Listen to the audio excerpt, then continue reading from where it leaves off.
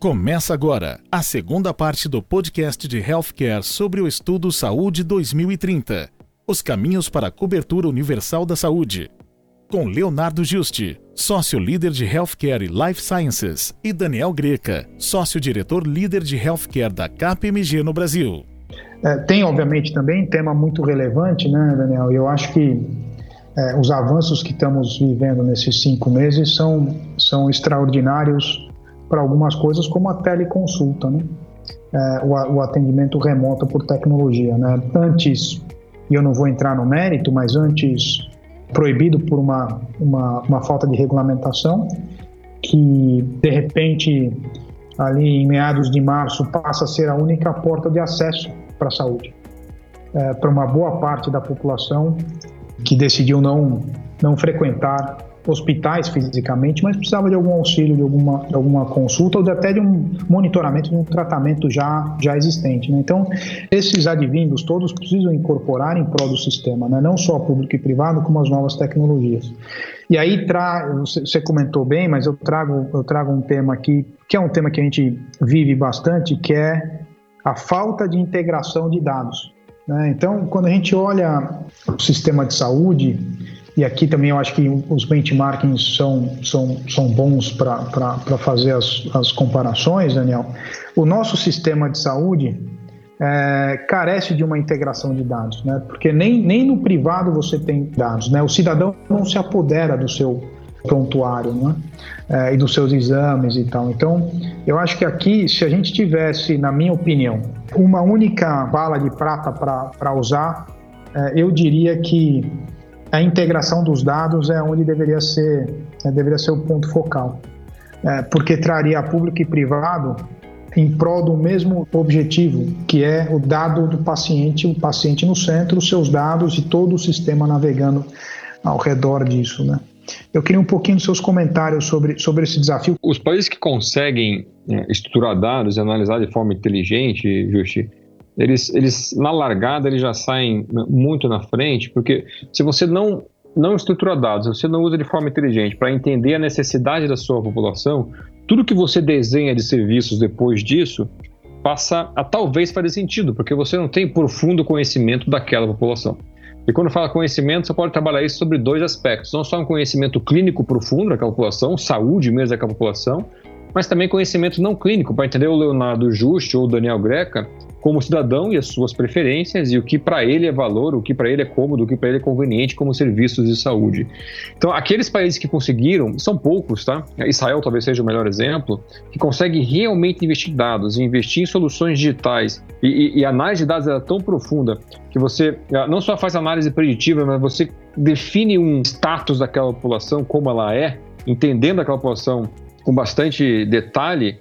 Aí sim você começa a ajustar o teu sistema de saúde, tanto em investimento, recursos, serviços, de forma muito mais inteligente e de forma muito mais eficiente. Porque você parte de um elementar, de um básico, que é conhecer quem está na ponta esperando o serviço. O que faz sentido para aquela população naquela região, qual é a necessidade dela.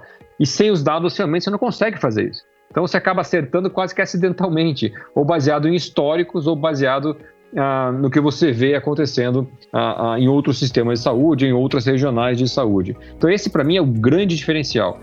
Isso gera uma eficiência muito grande, porque você começa a investir e desenhar serviços e sua estrutura toda para aquilo que de fato faz sentido, para aquilo que de fato é necessário. Então é um caminho sem volta. Você mesmo colocou que transformar isso e estruturar isso é altamente complexo. E você varia muito de acordo com as cidades aí do Brasil. Você tem cidades digitalizadas, a grande maioria não são digitalizadas. Então, como é que você vai começar a pensar em estruturar dados se lá naquela UBS, lá da ponta, às vezes nenhum computador tem? Então, tem uma questão de infra, é verdade, e com a infra feita, estruturar dados. Isso se paga ao longo do tempo, Justi. Para mim, é um raciocínio bem lógico. A questão é que tu não consegue provar que isso se paga em 6 ou em 12 meses. muito difícil. Mas que isso volta de alguma forma, volta, porque você consegue administrar teu recurso melhor e dimensionar o teu sistema melhor. Incrível como a gente começa a conversar e o tempo avança rapidamente, né? Queria caminhar para fechar, né? Convidar todos aí a nos acompanharem e lerem o estudo. O estudo foi feito com bastante dedicação pelo nosso time, né, Daniel? E traz 11 participantes externos, formadores de opinião de grande renome aí no nosso contexto de saúde pública e privada. Muito bacana mesmo. Agora tem um tema, Daniel, que a gente não explorou até aqui, que eu gostaria de trazer, que é o nosso capital humano. Né? Sem dúvida nenhuma, a força dos nossos recursos humanos na saúde estão muito pressionadas pelo que vem acontecendo nesses últimos anos, nesses últimos meses, e são talvez a nossa classe mais afetada, contaminada inclusive, né, pelo coronavírus, e que requer constante treinamento, aperfeiçoamento e principalmente, né, quando a gente olha o Brasil e as desigualdades, né, é a falta de profissionais em centros mais afastados, né? A gente vai lembrar, 2 anos atrás, um tema de campanha presidencial era o que fazer com um programa dos mais médicos, não é?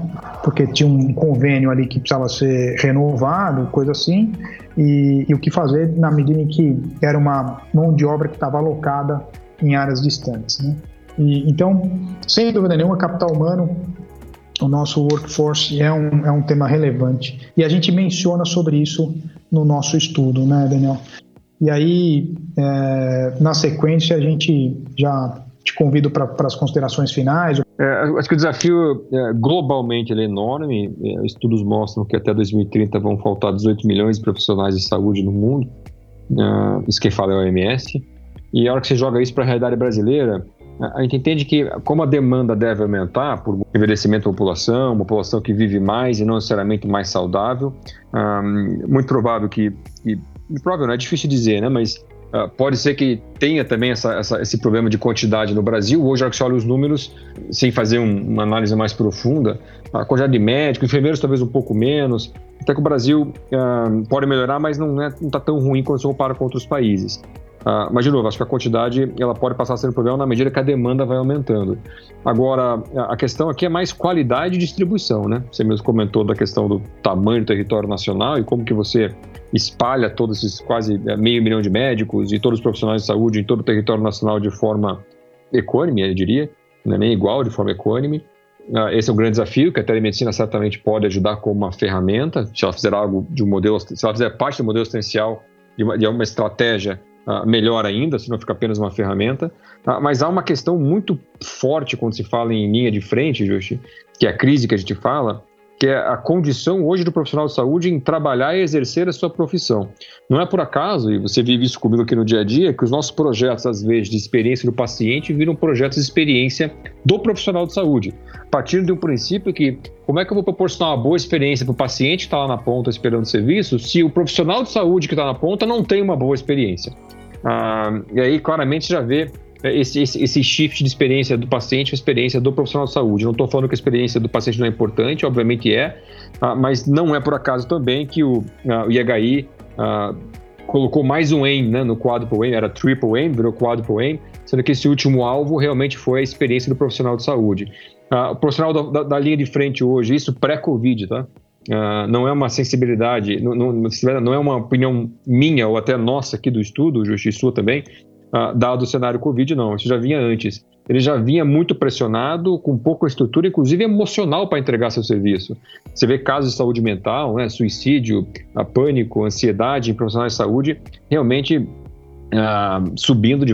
aumentando de forma bastante significativa. Então, como é que esse profissional da ponta hoje a gente consegue distribuir de forma equânime no território nacional? Como a gente consegue proporcionar para ele a estrutura, não só do ponto de vista infra, mas também estrutura de trabalho e emocional, para que ele consiga entregar valor para o paciente que está na ponta e proporcionar uma boa experiência para ele. Então, toda essa questão de que se fala muito de jornada do paciente, agora a gente remete para a jornada do profissional de saúde.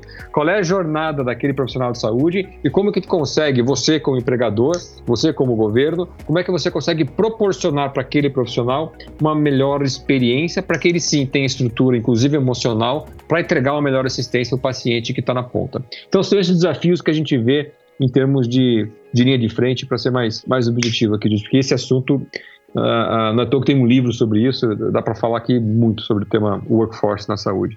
Teremos oportunidades para debater workforce em saúde aí brevemente, né?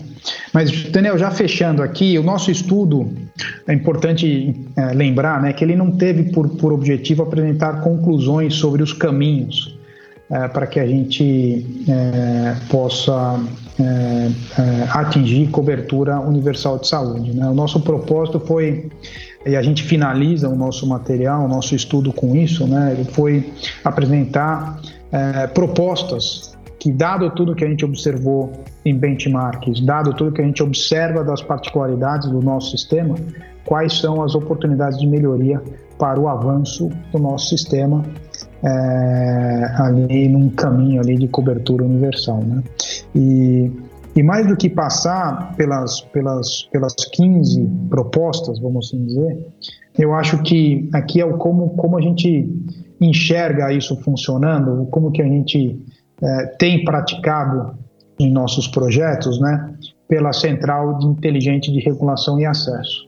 Se a gente pega as 15 propostas que a gente apresenta no estudo, né, no nosso último capítulo, e fecha isso dentro de um redesenho de sistemas de saúde, tendo aquela nossa percepção, aquela nossa visão de uma central inteligente de regulação e acesso, como que isso caminha? Porque eu acho que ali está do que a gente vem fazendo, a nossa contribuição na prática para o sistema, né, nos nossos projetos.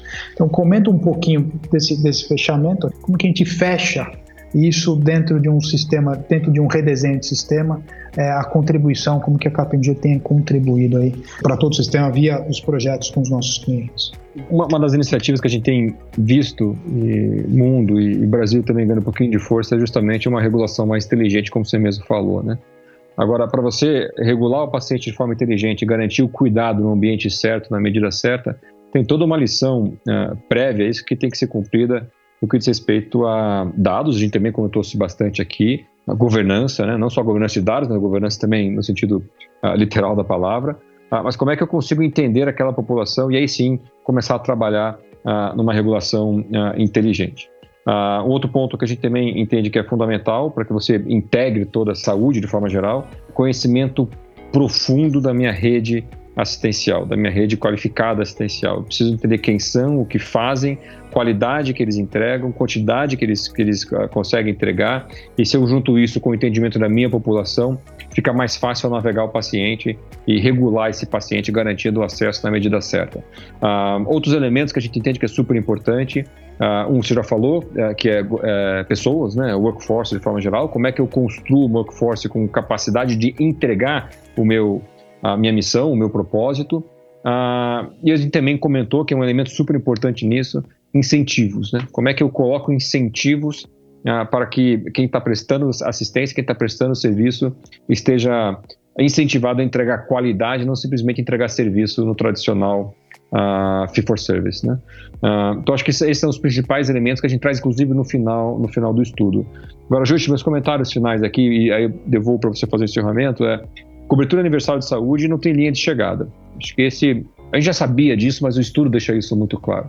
Não existe cheguei, agora eu paro. É uma jornada contínua, é um caminho que você nunca vai parar de percorrer uma vez que você se comprometeu com ele.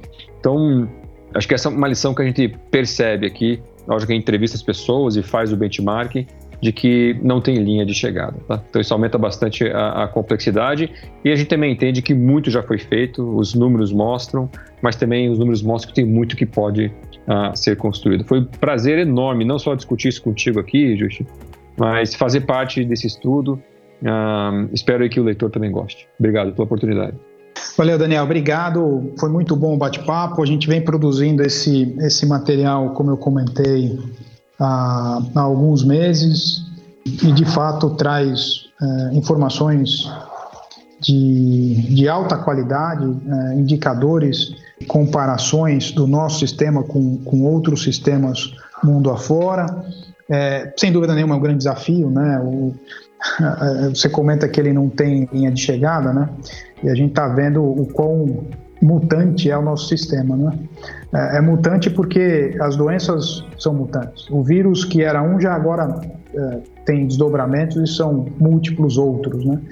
E isso faz com que o nosso sistema seja de fato muito desafiado, né? Constantemente. E por isso então a gente não tem linha de chegada.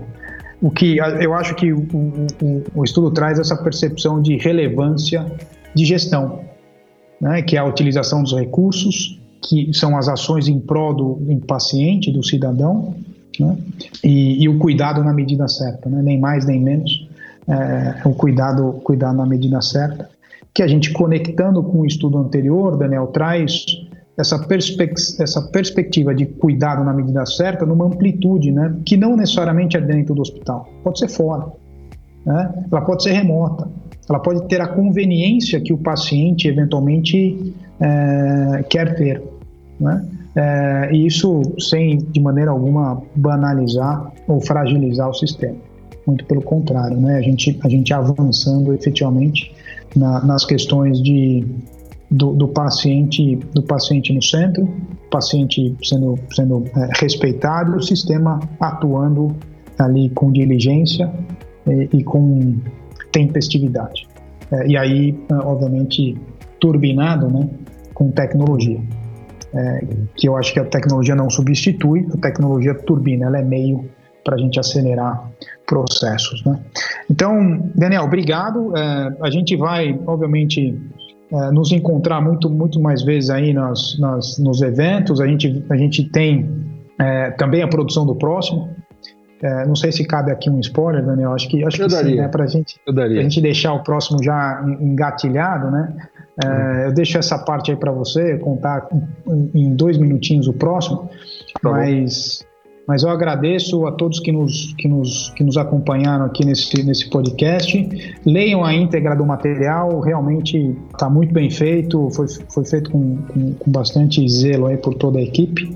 Passo para você, Daniel, obrigado pela sua participação, dá o spoiler do próximo e eu já vou ficando por aqui. Obrigado, tá bom. Um grande abraço, Daniel.